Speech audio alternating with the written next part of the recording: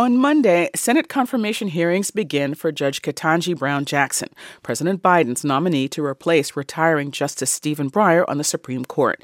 She is no stranger to Senate hearings. Over the course of her career, she's been confirmed 3 times for the United States Sentencing Commission, to the Federal District Court, and just last year to the U.S. Court of Appeals for the District of Columbia. Looking at this slate of nominees, I'm struck that they not only bring qualifications that are extraordinary, but also demographic and professional diversity. During last year's confirmation hearings for Judge Jackson and 4 other nominees, Illinois Democratic Senator Dick Durbin praised the ethnic and cultural diversity of the nominees, all of whom were people of color. We need it on the federal bench. He also singled out Judge Jackson, along with Candace Jackson-Acumi, who was nominated for a seat on the U.S. Court of Appeals for the 7th Circuit, for one additional qualification that caused their nominations to stand out. Both circuit court nominees are former federal public defenders and will, as a result, bring that perspective and experience that is far too often missing on the bench. The 6th Amendment to the U.S. Constitution guarantees a criminal defendant the right to an attorney. But even for the most highly qualified judicial nominees, it seems that having public defender on the resume is a stumbling block, and for some, even a do not enter sign on the road to the bench. Here's an exchange between Arkansas Republican Senator Tom Cotton and Judge Jackson during her confirmation hearing for her current post on the Court of Appeals. Like Senator Cotton, Judge Jackson received both her undergraduate and law degrees from Harvard. She'd also served as a law clerk for Justice Stephen Breyer, whom she's now been selected to replace, and she'd held other significant positions in the law. Yet, it was her work as a federal public defender from 2005 to 2007 that Senator Cotton chose to focus on. Judge Jackson, in your career before you were a judge, have you ever represented a terrorist at Guantanamo Bay? About 16 years ago when I was a federal public defender. Okay, and was that case assigned to you as a federal public defender? It was. Who was the client that you had? Oh, Senator, I don't remember the name. Okay, could we get that for the record, please? Sure. Thank you. Consider this. Access to an attorney in criminal matters is a constitutional right.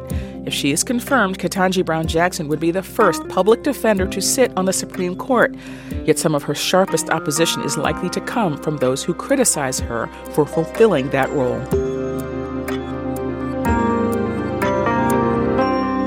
That's coming up.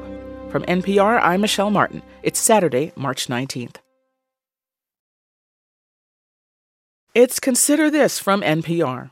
Late last month, when President Biden nominated Judge Ketanji Brown Jackson, he made history and made good on a campaign promise to nominate the first Black woman to the Supreme Court. For many, it was an emotional moment. I just could feel these hot tears fall down my face. LaTosha Brown is co-founder of Black Voters Matter, and even while she savored the victory, she was bracing for the backlash.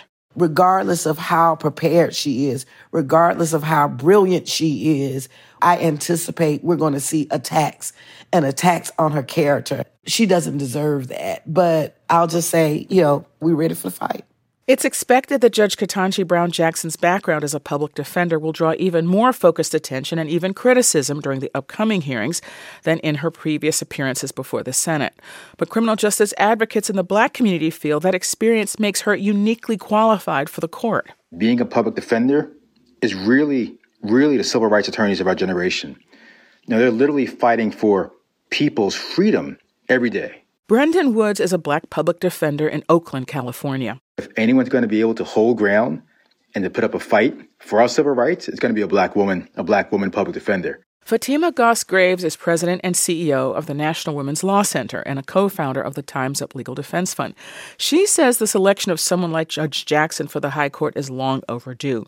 And she also believes that the confirmation of someone like Judge Jackson, familiar with the realities of the criminal justice system, who has represented individuals across the spectrum of race, class, and income, is an opportunity for the country to move towards equality. I've been thinking about how many cases of importance that have been coming before the court that so deeply affect the lives of Black women in this country. And what a loss that we have had no Black woman on the Supreme Court. Black women experience the law intimately for themselves and for their families, and they should be a part of shaping it. Judge Ketanji Brown Jackson, though, brings a wide range of experience, including experience that this court currently does not have. That's true because she has a background in part of serving as a federal public defender. And that means that she's intimately familiar with the criminal justice system, with representing low-income individuals. While the confirmation process may raise contentious issues and political divisiveness will be on full display, Fatima Cosgraves doesn't want that to overshadow what she sees as a very hopeful moment. I think it could be a time to celebrate the fact that we are here, that we are in a moment where we are able to break this, glass ceiling or cement ceiling, whatever it is. I think it could be a generational moment where younger people in this country can learn about the court and celebrate the idea that we have made this sort of progress. And I also think in a time when we are all thinking a lot about democracy as a value and operating force in our own country, it could be a time where we as a country double down and reconnect to it. It's a lot to put on one woman's shoulders, but I do think this time, this hearing, and this opportunity with Judge Jackson is one that could unite us. She also doesn't want to overlook Judge Ketanji Brown Jackson's importance to future generations of Black women in law. 20 years ago, when I was leaving law school, it didn't occur to me that being on the Supreme Court was a thing that could be possible for someone like me. Actually, if I'm being really honest, it didn't occur to me to even apply to be a law clerk on the Supreme Court. And a fourth woman on the court would be one more step toward closing the gender gap on a court long dominated by men. I am reminded, though, of the time when someone asked Justice Ginsburg how many would be too many women on the court, and she basically said, when there are 9.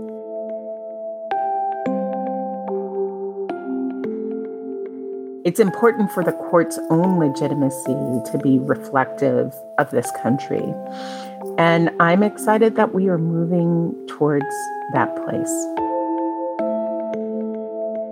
Coming up, why so few public defenders become judges and why that matters.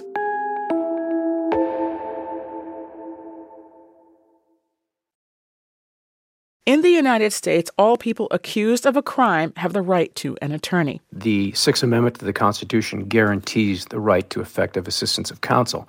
It was in the mind of the framers when they created the Bill of Rights. But that right wasn't formally recognized by the Supreme Court until 1963. The Supreme Court recognized that it just doesn't make sense. It's unfair and it's unconstitutional and an attack on liberty, a fundamental attack on liberty, not to have a trained lawyer besides somebody accused of a crime. Martine Sibeli is a former federal public defender who now trains public defenders in San Francisco and serves as president of the board of directors of the National Association of Criminal Defense Lawyers. Judge Ketanji Brown Jackson is the first nominee to the High Court with this background and one of only a handful to sit on the federal bench. A 2020 study reported that people spending the majority of their careers in private practice or as federal prosecutors comprise more than 70% of the active federal appellate bench.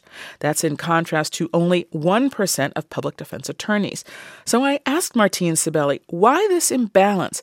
Is it that public defenders aren't necessarily attracted to the career path of being a judge, that they are not being considered, or that they're actually disfavored for that work when they are put forward? I would say all of the above. There are external factors and internal factors. You've alluded to one of the internal factors, that many public defenders prefer to be advocates to change a system that we believe is fundamentally unfair, specifically systematically racist or discriminatory in terms of socioeconomic class and that sort of thing. But there are external factors as well, and I would say the external factors are more important than the internal factors. For example, I would say that there's an inertial problem. There's a pattern that people look for, the folks who are choosing judges to vet in the Senate. There's a pattern. Elite law school, corporate law firm, some sort of government lawyer, prosecutor, or work in some sort of government agency. So that pattern exists. If you follow that pattern, you're less likely to rock the boat. You're less likely to have a difficult Senate battle. And who wants to get involved in a difficult Senate battle? But there's something that I would argue is a little bit deeper than that. I would call it, if I would be, choosing a polite word, it's a systemic bias. If I go to the other extreme, it's a kind of low-grade McCarthyism, I would say, a Willie Horton type thing. All you got to do is label somebody soft on crime. Say, you've been a public defender, you've been making our streets less safe. And that creates a political storm that makes it very difficult for somebody to get confirmed in the Senate. Are you saying that public defenders are identified with their clients' alleged conduct in a way that other people are not, in a way that corporate lawyers are not necessarily identified with their clients' alleged conduct? Yes, that's exactly what I'm saying. I'm saying that somebody who has chosen to stand beside individuals accused of crimes is looked at by, I won't say the system, because the system doesn't exist really. It's players in the system. We are looked at as people who've chosen to be on that side, and therefore there is something about us, something about our values, something about our relationship to constitutional values and public safety that is different than other players in the system. Do you have any evidence for that? Sure. I mean, just last week, I think it was that Nina Morrison, who was wasn't a public defender, but she worked in the Innocence Project, freeing people who were proved to be innocent, had been convicted of crimes and proved to be innocent.